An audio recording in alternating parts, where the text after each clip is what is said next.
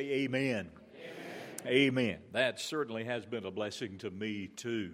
Well, I want to get right into the message today. Turn with me into the last book of the Bible, the book of Revelation. Revelation chapter 5. Revelation chapter 5, and we're going to look at all 14 verses in that chapter this morning. And I've entitled the message, The Heavenly Solution to Our Earthly Problems. And what I want you to do for the next few minutes, as I read this passage of Scripture, I want you to allow your mind to picture this scene. Do you ever read anything or hear something described and you make a mental movie out of what you see? You have a mental image of it. That's what I pray will happen when we read this passage of Scripture today. Imagine this scene that will someday take place in the future. Revelation chapter 5, beginning at verse 1. The Apostle John writes, and he says, "And I saw in the right hand of him who sat on the throne a scroll, written inside and on the back, sealed with 7 seals. Then I saw a strong angel proclaiming with a loud voice, 'Who is worthy to open the scroll and to loose its seals?' And no one in heaven or on the earth or under the earth was able to open the scroll or to look at it. So I wept much, because no one was found worthy to open and read the scroll or to look at it. But one of the elders said to me, 'Do not weep. Behold, the Lion of the tribe of Judah, the Root of David, has prevailed to open the scroll and to loose its 7 seals.'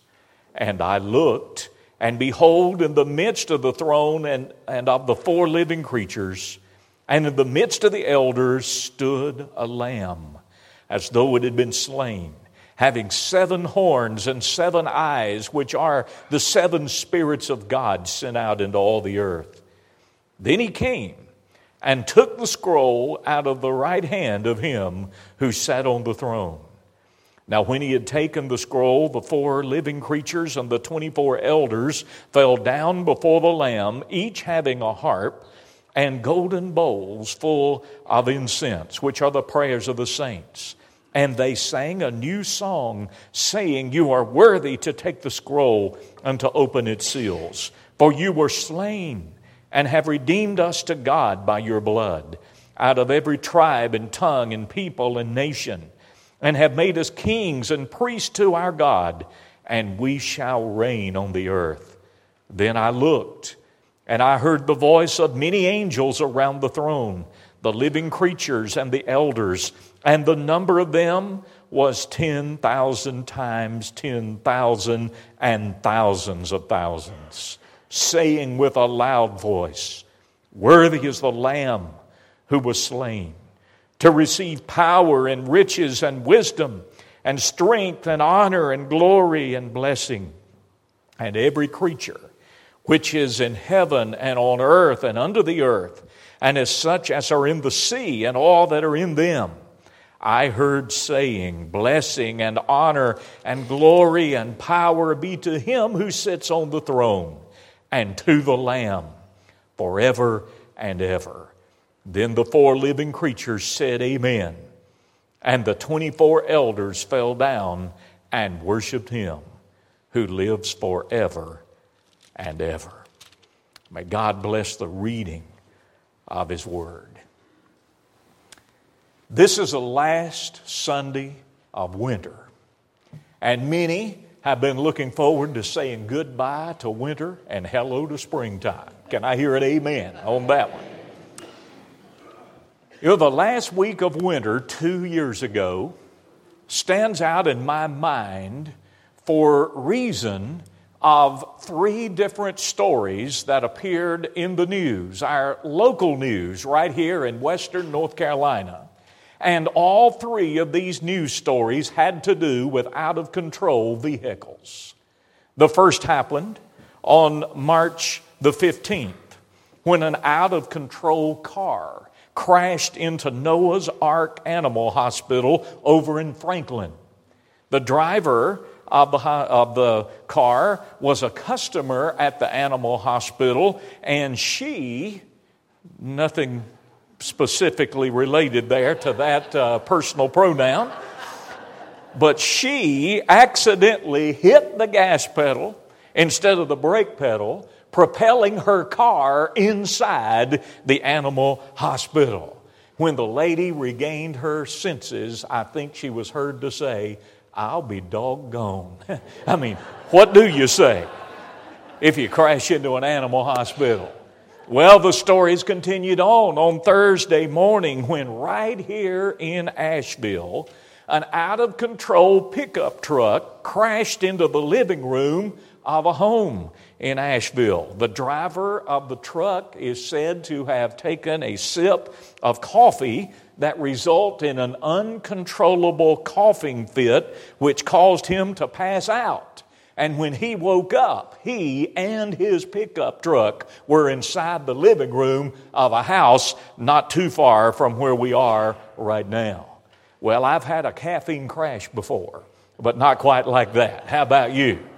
I hope you don't have one like that. And then the story continued on Friday morning, March the 17th, when I received a notification on my cell phone that an out-of-control vehicle had crashed into Bojangles over in Marion, North Carolina. I guess he was trying to find the drive-through and just misjudged it or something and drove right into the Bojangles restaurant.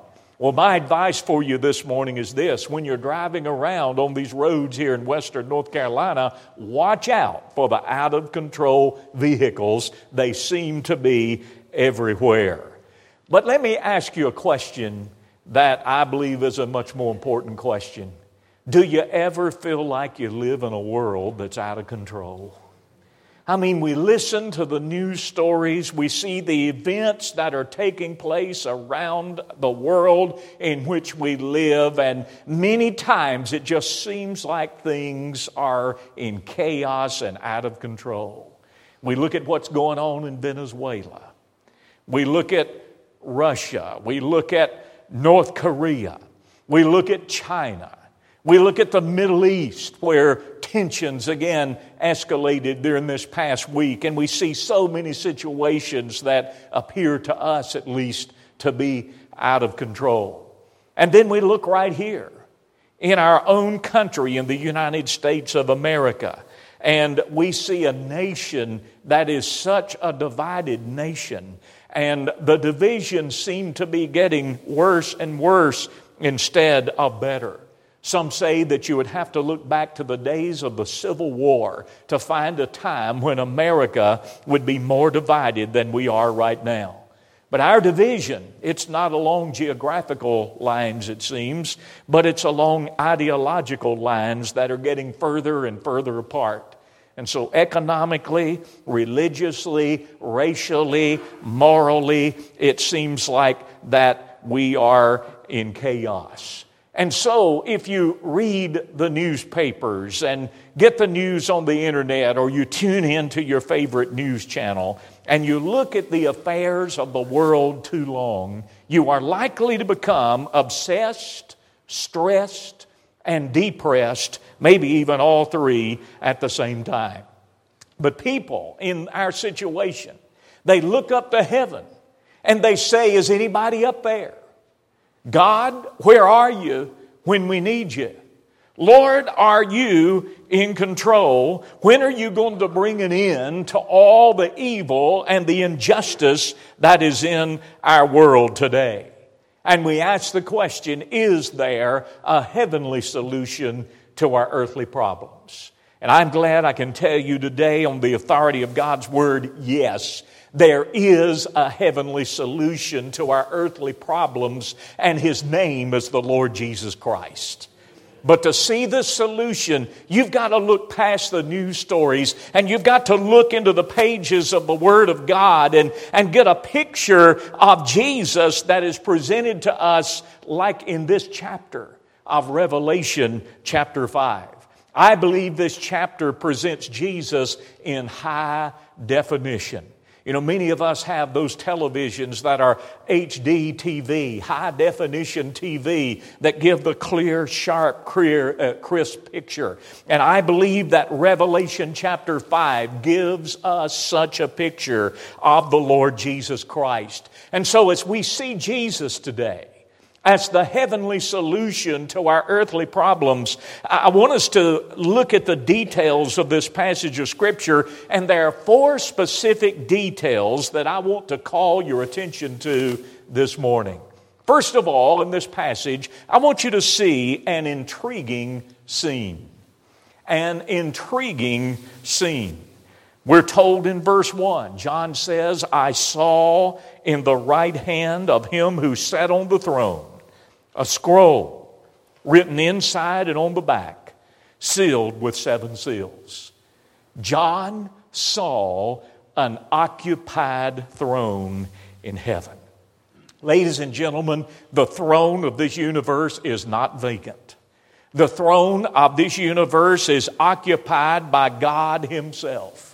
Some people wonder, they ask the question, who's in charge here? Well, the answer is God is large and He is in charge. He is in control of things. This verse assures us that things are not running out of control, but things are running very much under His control.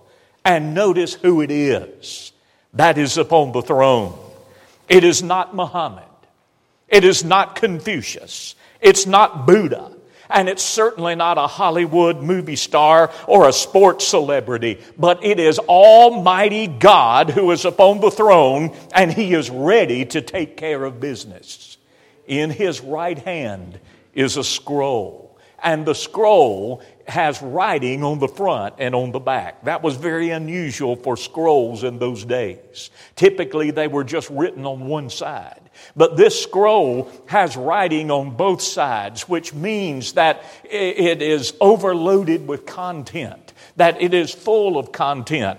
And as you go on in the book of Revelation and you see the seals that hold the scroll closed, when those seals are open, it is the judgment of God upon an unbelieving world that is poured out in this scroll. So the scroll is actually the title deed to this universe, and God is holding it in His right hand. Now, some people ask the question, will God ever execute judgment on an unbelieving world? Well, the Apostle John probably thought that same way and had those same kind of questions in his time. Because you see, at that moment, the Roman Emperor Domitian was upon the throne. And Domitian was the first Roman emperor that gave himself the title God the Lord. Can you imagine giving yourself a title like that and insisting that people would worship you? Domitian insisted that people come before him with acclamations such as Lord of all the earth, invincible, glory, holy, thou alone. That's how he wanted people to refer to him. And when Christians and Jews refused to participate in such nonsense, terrible persecution came their way. And so in His revelation, God lifted John's eyes up from the earthly throne that was occupied by Domitian up to the heavenly throne that is occupied by God Himself. When John looked at the earthly throne, he saw confusion and chaos. But when he looked at the heavenly throne, he experienced calm and confidence because of the one who was upon the throne.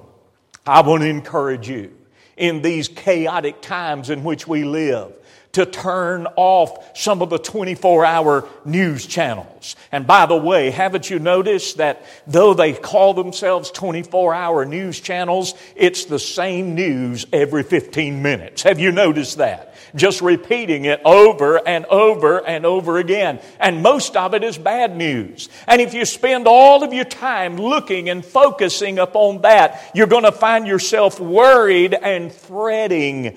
G. Campbell Morgan, the great British preacher of years ago, said, "The man who measures things by circumstances of the hour is filled with fear, But the man who sees Jehovah enthroned and governing has no panic. And I believe that. There was a little boy in a worship service much like this one Sunday morning, Brother Billy. The choir sang a song, God is on the throne. And the little boy misunderstood the words, and he went home and he was singing the song all afternoon, singing, God's on the phone. God is on the phone. Well, let me tell you, ladies and gentlemen, God's not on the phone. Well, in one sense, He is if you pray to Him, isn't He? He is on the other end of the prayer line. But I can assure you of this, He is upon the throne of this universe where He rules and reigns forevermore. And so there's an intriguing scene. But the second detail of this passage involves a perplexing dilemma. A perplexing dilemma. John says that he heard the voice of a mighty angel, a strong angel, who cried out and said, Who is worthy to take the scroll and to open it and to loose its seals? And they began to search throughout all of heaven and all of earth, trying to find someone who was worthy to take the scroll and to open it. You know, there would have been many who would have been willing to have taken the scroll and opened it. Alexander the Great would have been willing. Genghis Khan, Napoleon, Hitler, those are just a few out of a whole host of others who would have been willing to have opened the scroll. But the question is not who is willing. The question is who is worthy. And that's a totally different question altogether. So the largest manhunt in the history of the universe takes place in these next verses as they try to find someone who is worthy to take the scroll and to open it. And so they search throughout the angelic realms of creation. And Michael the archangel, in his greatness and his power. Gabriel, who was the one who announced the birth of Jesus Christ. Neither Michael nor Gabriel or any of the other angels were able to open the scroll. And then they looked under the earth into the realms of hell. And neither the devil nor its demons, or any of the hordes of hell put together could open the scroll. And then they searched upon the earth out of all those who had walked upon planet earth. And they found that not even Abraham, the father of many nations, was worthy. Moses, who could part the Red Sea and bring forth water from the rock, not even Moses was worthy. Samson, in all of his strength, could not open the scroll. Solomon, in all of his wisdom, could not open the scroll. John the Baptist could not open it. The Apostle Paul could not open it. And I have some news for you today. The Supreme Court could not open the scroll. Donald Trump nor Vladimir Putin could open the scroll. And it's for certain that Congress could not open the scroll. They can't even agree on how to open a Christmas present, let alone on how to do anything else. And so no one was worthy to open the scroll. And isn't it amazing how often we look in the wrong places to find the answers to our problems? We look to the sources of power, we look to sources of authority, and somehow we overlook the greatest source of power and authority of all. We overlook God Himself. And so here's John the Apostle weeping. Tears streaming down his weather-beaten face because not one of the sons of Adam who had ever lived upon this planet was worthy to take the scroll and to open it. And that's where our text brings us to the third detail that I want us to see, and that is a surprising announcement. A surprising announcement. John is weeping, and in verse 5 it says, one of the elders said, "Do not weep. Behold, the Lion of the tribe of Judah, the Root of David, has prevailed to open the scroll and to loose its seals." John turns around thinking that he's going to see a lion, but instead he sees a lamb. Was there ever a more dramatic moment in the Bible than when John turns and he sees the lion that is none other than the lamb? I want us to focus on the lamb for just a few moments this morning. Think about the presence of the lamb. The scripture says that the lamb was in the midst of the throne. And we know who that lamb is, don't we? That lamb is none other than the Lord Jesus Christ. Jesus is referred to as the Lamb some 28 times in the book of Revelation. John is trying to get us to understand that heaven is all about the Lamb. Oh, heaven is going to be wonderful, isn't it? And there are the gates of pearl, the walls of jasper, the streets of gold. There's the opportunity to be reunited with loved ones who have gone on before us. All these things are going to be fantastic. But the thing that really makes heaven heaven is the presence of the Lamb, the Lord Jesus Christ Himself. But then also notice the power of the Lamb. This lamb is pictured, and the scripture describes the lamb as having 7 horns and 7 eyes. The number 7 in the Bible is used for completion and perfection. And a horn is a symbol of power. Eyes are a symbol of being able to see all things. And so to have 7 horns means that this lamb has complete strength and power and authority. He has 7 eyes, which means that he's able to see and to know all things. There is the power of the Lamb. But then notice there's the preeminence of the Lamb. The Lamb walks right up to God the Father on the throne, and He takes the scroll out of His hand.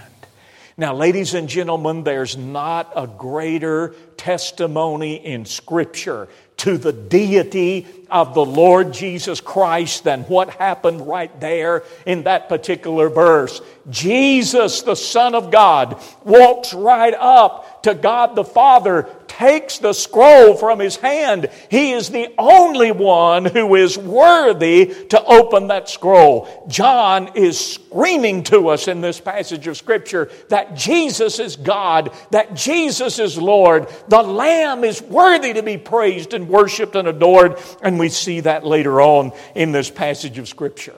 But here's the concept that I want you to see. Jesus is both the Lion of the tribe of Judah, and He is the Lamb of God that takes away the sin of the world. Jesus is both the Lion and the Lamb.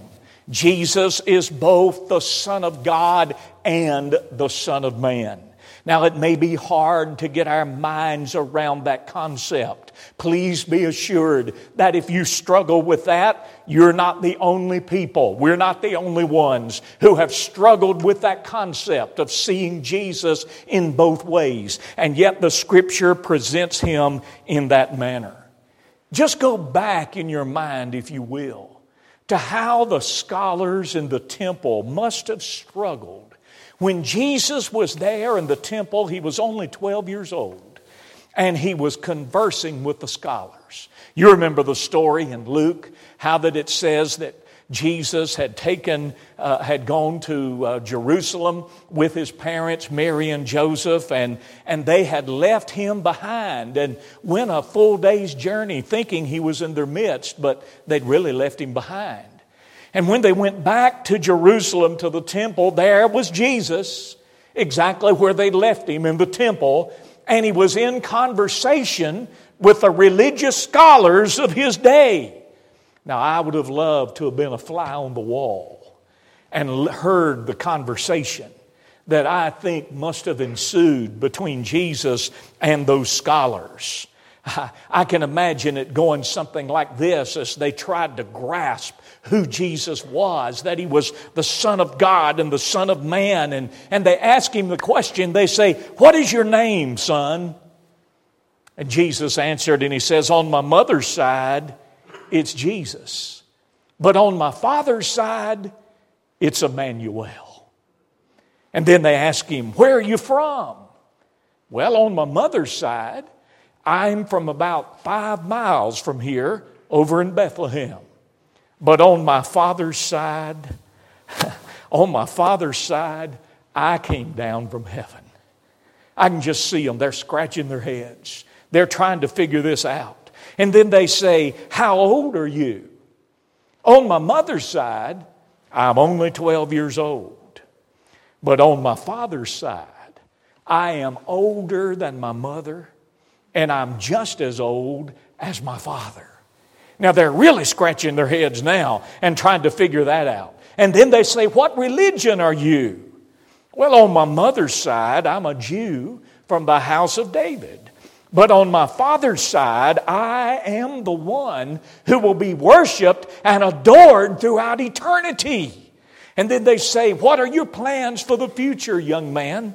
And he says, well, on my mother's side, I'm going to go to a cross and I'm going to die. But on my father's side, after 3 days in the tomb, I will arise in glorious resurrection. Oh, what a picture John gives us of Jesus as both the lion and the lamb. And in our confusing, chaotic times, spend more time focusing on Jesus and who Jesus is, and you'll see that He really is the heavenly solution to our earthly problems. A.W. Tozer once said, worship rises or falls on our concept of God. If there's one terrible disease in the Church of Christ, it is that we do not see God as great as He is. And that brings me to the fourth detail of this passage that I want to mention very quickly as we wrap this up. You may have noticed as we read this passage that it concludes in verses 8 through 14 with an inclusive adoration. These verses tell us about a celebration of praise like the universe has never known. Notice with me the source of praise. All creation gets involved in this praise. All those around the throne in verse 8. The myriads of angels in verse 11. All those on earth and under the earth in verse 13. All join in this time of adoration. In other words, no one is left out, and God is being praised by all of His creations. The source of praise, but then there's the specifics of praise. What do they do in this celebration of praise? Well, let me summarize a lot of content by simply saying that they acclaim His greatness, they acknowledge His goodness, and they adore His grace. And one of the ways they do that in verse 9 is they sing. Verse 9 says they sang a new song. Hey, I am so glad that Christianity is a singing religion.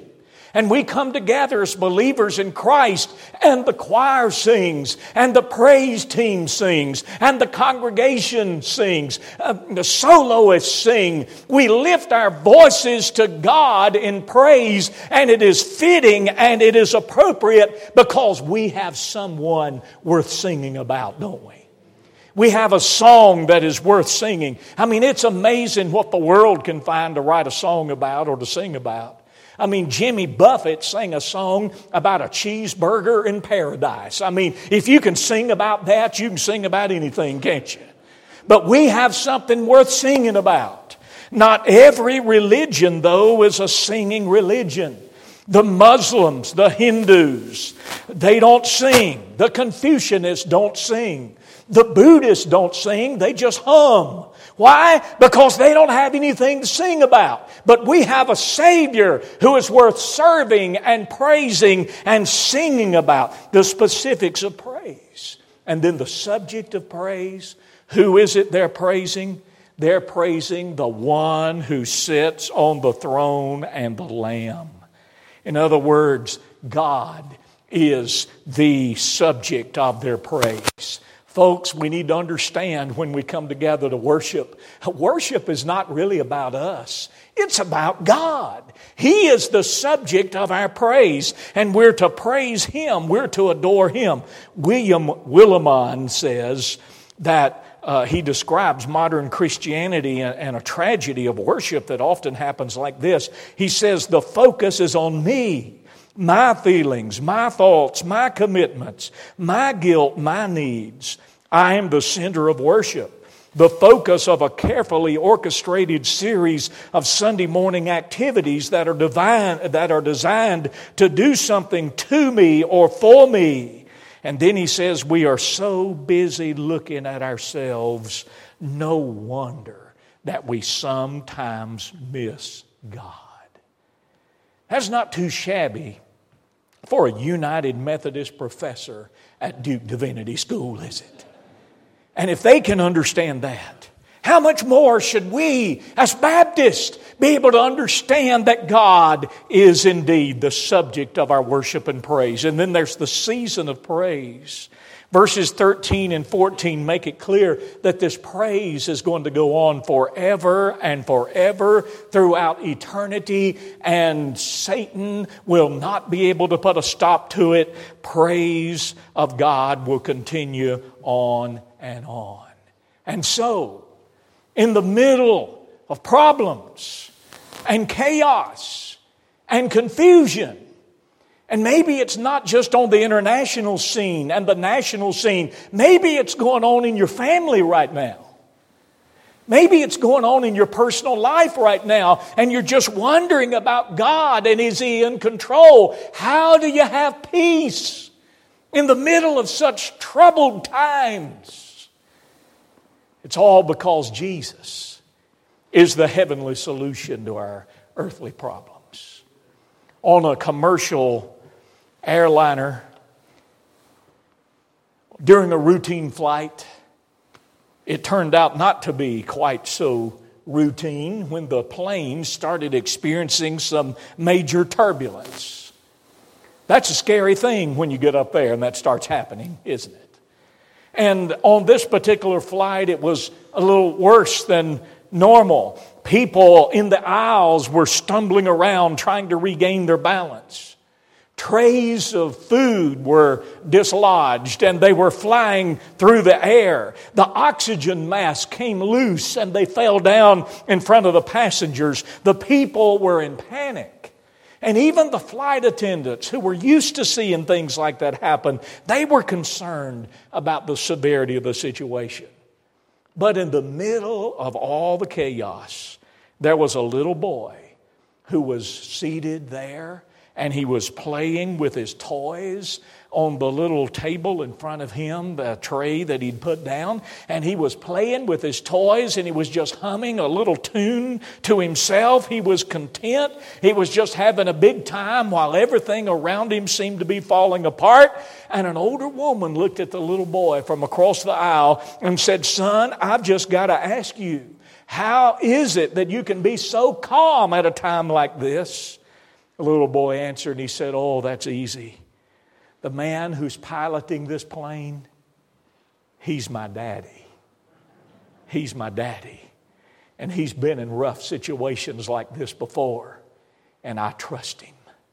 In the middle of your storms, in the middle of chaotic times, just rest assured, my friend, rest assured that the Father and the Son are very much in control. And Jesus is the heavenly solution to every earthly problem that we'll ever have. I'm going to ask that we bow together in prayer. We're going to prepare for the song of invitation. If you're here today and you need to know Jesus Christ as your Lord and Savior, we invite you to come during this invitation and get to know Him personally. Pastor William is going to be here at the front to help to lead and direct in this time of invitation, and he would consider it a privilege to pray with you and to point you to Christ. It would be a privilege for me to do that, or for any other believer in this place to do that today. Let God do what He wants to do in your life this morning. Let's pray. Heavenly Father, Perhaps there are people here today, not only who may be lost without Jesus and need to know you, but Lord, there may be Christians here who are going through some of those struggles right now, and they're asking some of those questions about, are you in charge? Are you in control? Oh God, I pray that you'll help us to just take every need we have and bring it before our Savior this morning. Though we may have come in with burdens, help us to leave those burdens with you, knowing that you are our heavenly solution to every earthly problem we'll ever have. Do what you want to do in our lives now. In Jesus' name we pray. Amen. Let's stand together as we sing the hymn of invitation. Allow God to do what He wants to do in these next few moments. Just obey Him.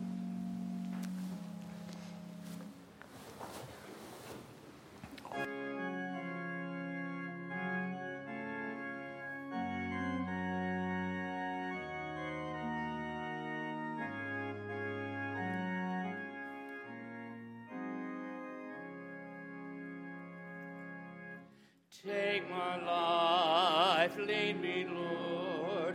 Take my life, lead me, Lord. Make my life useful to Thee. Take my life, lead me, Lord. Take my life, lead me, Lord. Make my life useful to Thee. Take my life, teach me, Lord. Take my life, teach me, Lord.